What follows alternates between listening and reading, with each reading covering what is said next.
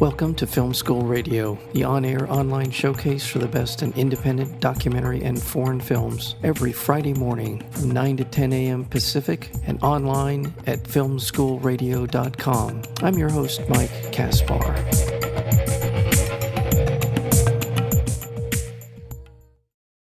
Zayne Akyol's even-handed and insightful documentary, Rojek, encounters incarcerated members of the Islamic State from all over the world, as well as their wives detained in prison camps who are sharing a common dream, the establishment of a caliphate.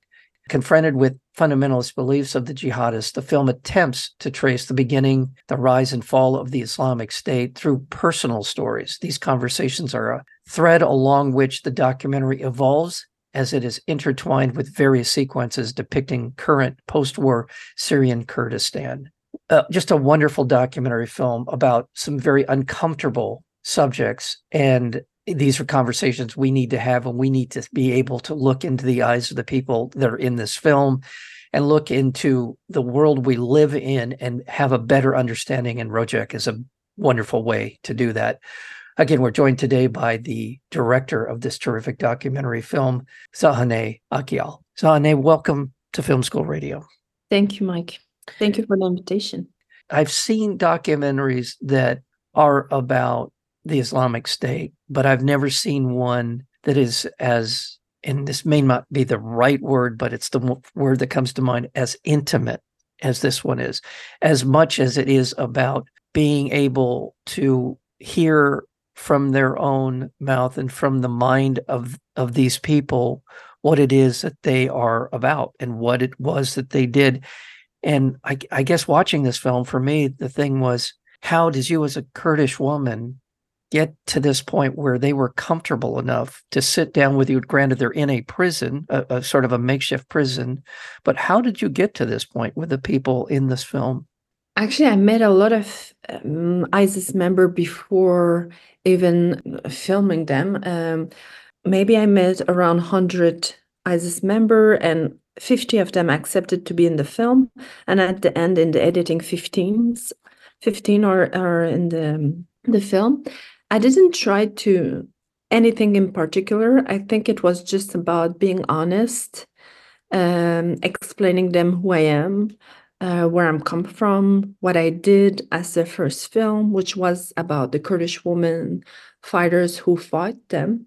Obviously, they knew I was from Canada. They were hearing that I was speaking French to the DOP, English to the sound person, and Kurdish and Turkish around me. And they knew my name. I was really being the most honest possible, because I think camera, when you start to film people and you make a film that is, my aim was to understand them. So I wanted to be the most honest possible as well. I didn't do anything particular beside telling them everything that I just said. And, I had like very systematic questions that I would ask to everyone. Some of the questions were about their life before ISIS, their life, even about their childhood, their family. So I think that allows them to talk about subject that we all can recognize ourselves. When they talk about the love that they have for their parents, for their kids, it's human and it's feelings that we can all understand. So I think that's helped in a way to humanize them, or at least see the human side of those people. I love the way the film starts. It's this, I assume, a drone hovering over a particular part of, I assume it's Syria.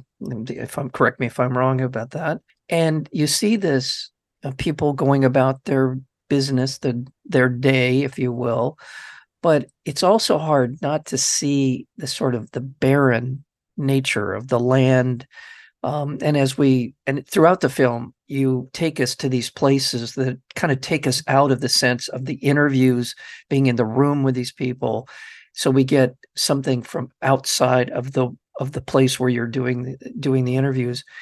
And it creates a context that I really appreciate about the film, that you have to walk this fine line. You have to be able to I feel like you have to be able to put us in a place so that we get to know these people in some manner of speaking. but also to understand where they're from and to give us a wider perspective on their lives. I really thought that was an important part of the film, whatever extent you want to talk about that. I think it's what you're saying is really linked to the structure of how I imagined the film being. All the interviews that I had with the members of ISIS, they were kind of the skeleton of what I wanted to show afterwards, in the sense of, for example, if someone is talking about the fact that he was involved in the production of oil and selling oil in different countries, then I really tried to find a refinery in Syria and how it is now after the war. Who is controlling it? Is there illegal refinery? Is there a refinery that belongs to the government? So it's whatever they are talking about, I try to see it how it is today, but also I try to make sure that the world of interviews doesn't interfere with the outside world. That's why there is the cuts are very sharp. There is no voiceover on Syria, on the image of Syria, because Syria belongs to the Syrian and not to ISIS. As I said, my interview were really my skeleton. If they are telling me about, let's say, how they passed it that easily in a border from Turkey to Syria, then I try to see how the border looked like even inside of Syria, without border between Syria and Turkey, but inside of Syria, there is many, many checkpoints and different inside and outside of the towns. And so I try to film that. I was always referring to whatever they were telling me. And also I studied cinema and I did a master about how the documentary is actually a common creation. I think I applied every theoretical thing that I learned in this film. For example, in I think the conversation that I'm having with those people are, even if I had like my questions already, it would also be something that we would create in the moment, because there is no way that I could imagine what they would tell me. The answers are very new to me. There was a lot of information because I was also trying to understand the mindset, understand how it was structured, what was the rules. So I was learning a lot while doing this film. Yeah. We learned a lot about the infrastructure in the administration of the so-called Islamic State or the caliphate. And another thing, and you mentioned it just a second ago, and that is there was at the time of even when the US invaded Iraq and then in the chaos that ensued, there was a sense of what the priorities of the society were, which obviously was survival for the people who were experiencing all of the horror of war on wherever it was coming from, but that the one constant was oil production, which I found to be, I understand it is a means to survival, to be able to sell the oil and the refined gas. But it just reminded me of, in some manner of speaking, why there is so much chaos in this region of the world. It's because, in some ways, because of oil. And I'm glad it at least was introduced into the conversation here. And if I'm overstating that, please let me know. No, I think you're right. But also there is much more to that than oil. There is also the fact that, Turkey let in a lot of ISIS members to go and fight in Syria because they see Kurds there as their biggest enemies. So it's a politic of the enemy of my enemy are my friends. They want to make sure also they don't create a government, a region that is autonomous just beside of their country. There is oil for sure, because even it was a very, I never imagined oil that could come directly from the soil. Sometimes we were walking on the field and there was this like big black substance that was just literally coming from the ground, and it was everywhere. Yeah. It was very fascinating to see that it's almost everywhere there were oil. And for sure, that is one of the biggest problem of the Middle East, and especially in that region. Everyone wants a part of it. I'm sorry to interrupt, but you're absolutely right. What my perspective was in bringing oil into the conversation was the outside world's involvement in the Middle East. What you're describing, I think, is equally, if not more important. It's the internal dynamics of that region: Syria, Turkey, Iraq, Iran, the different sort of cultural, religious cross currents that are occurring. And to your point, and is that, as we've talked about before we started our conversation, 40 million Kurds, the largest collection of people in the world without a state, is in so many ways, in so much of what I saw in the film, is the elephant in the room for this film.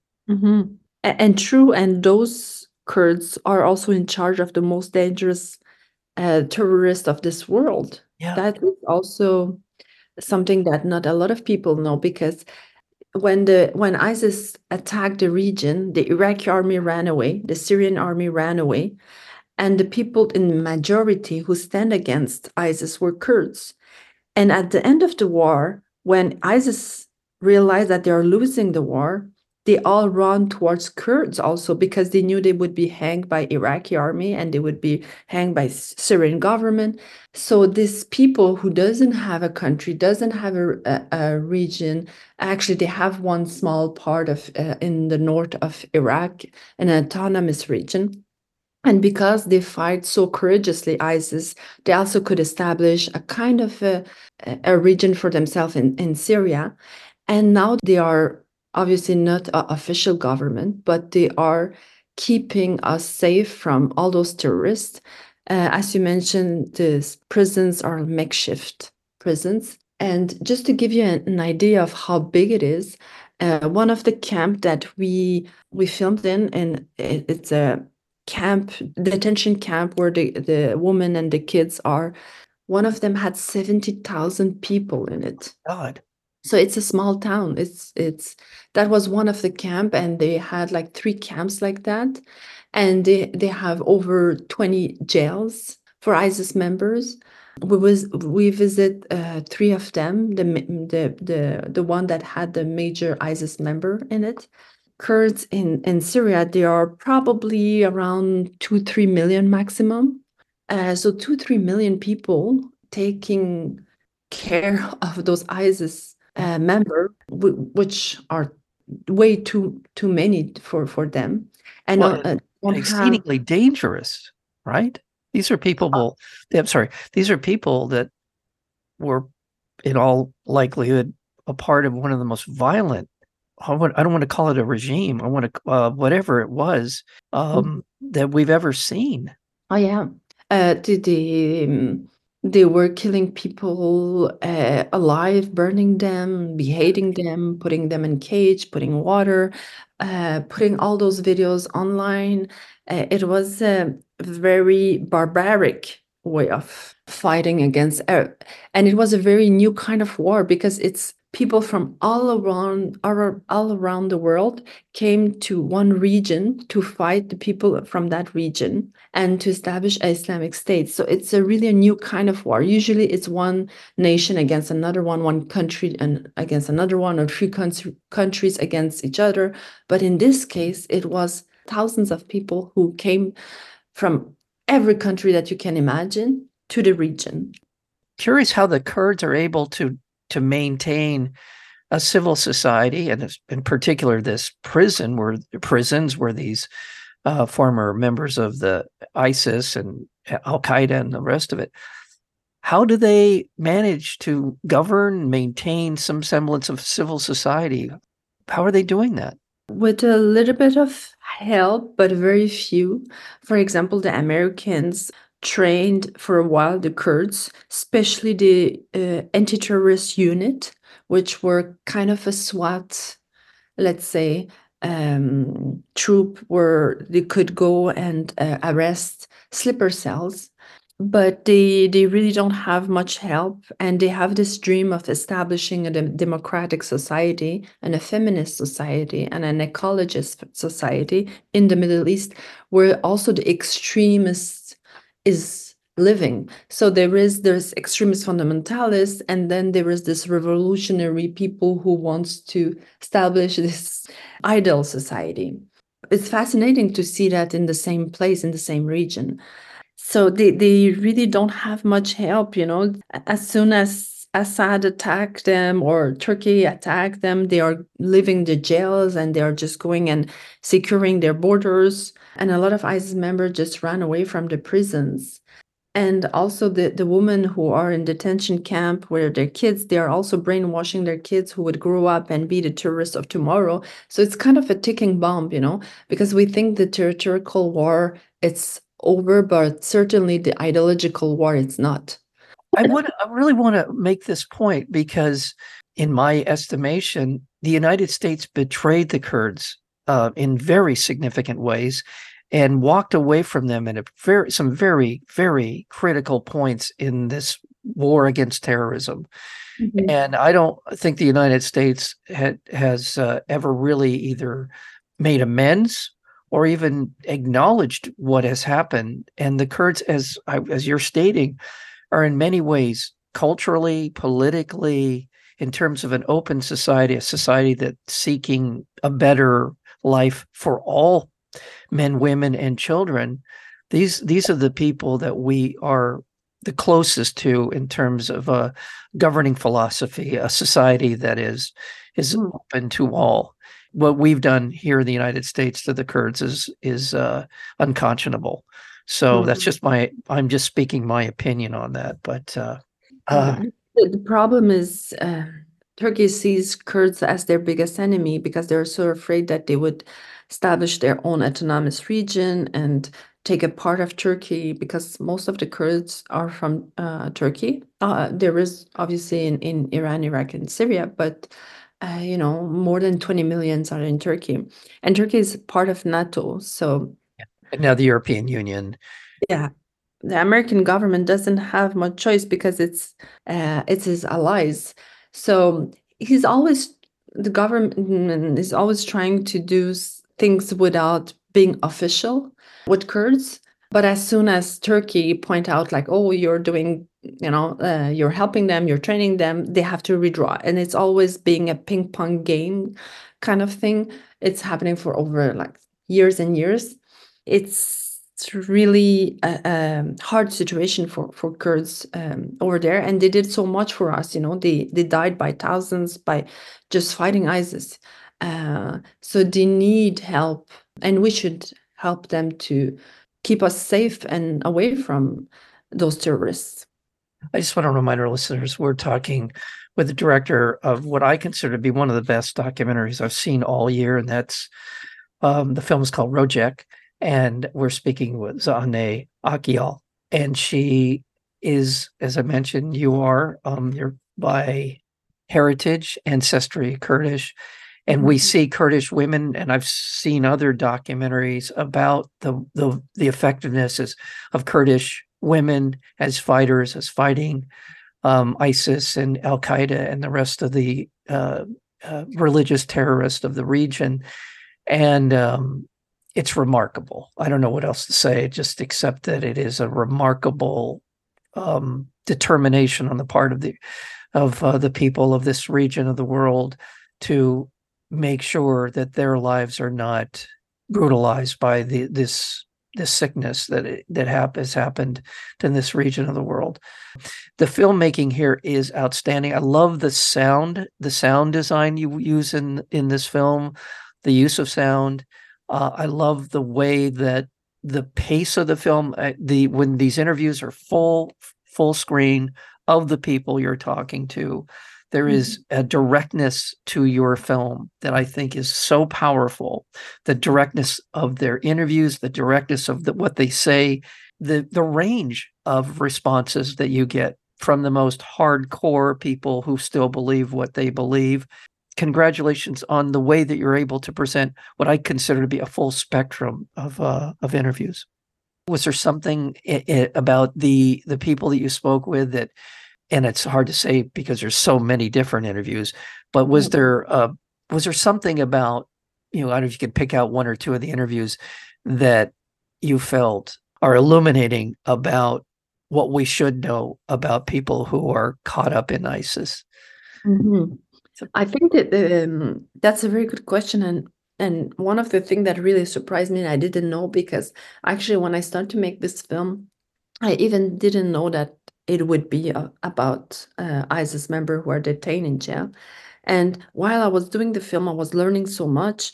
And one of the things that I didn't realize, even though I read a lot about that war and what happened in the region, is that a lot of Iraqi and Syrian young people joined ISIS because it was an opportunity for them to live a better life. And they were not that brainwashed. It was just about surviving. And they were not educated. They didn't have money. And suddenly there was this group of people who come to them and say, you would have wives, you would have money, you would have car, you would have guns, and you are 15, 16 years old, not educated. It's an easy decision to make, as a Syrian or as an Iraqi. I realized that it's not the majority, but there is a lot of them like that join ISIS for this reason. And most of the people who are foreigners, they were the most hardcore believer of this caliphate.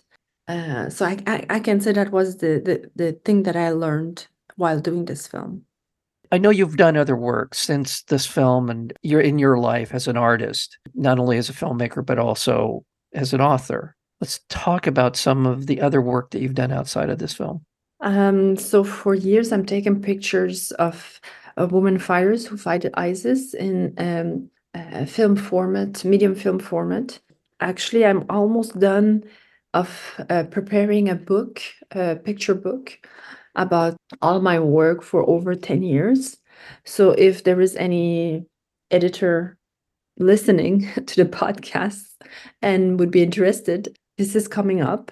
And I just finished preparing an exhibition with the pictures that I took from the women who fight ISIS, but this time in only in Syria. So this exhibition is also ready. Obviously, I'm also continuing and doing films, and I'm producing films as well. I have 2 other projects coming. And one other thing about Rojek is that it is obviously the documentary film that it is, and it is eligible to be considered for Best Documentary for the Academy Award consideration. But it's also another category that let's talk about the other possible nomination route for Rojek. It's representing Canada in the Best International Feature Film category.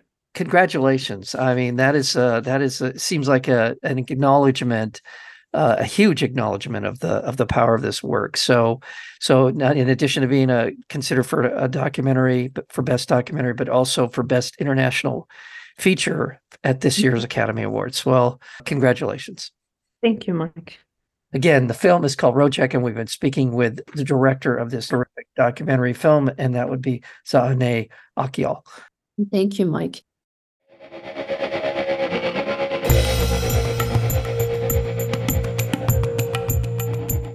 You've been listening to Film School Radio, the on-air online showcase for the best in independent documentary and foreign films. You can find out more about the program at filmschoolradio.com. I'm your host, Mike Kaspar. Thank you for tuning in, and we'll see you next week with another edition of Film School Radio.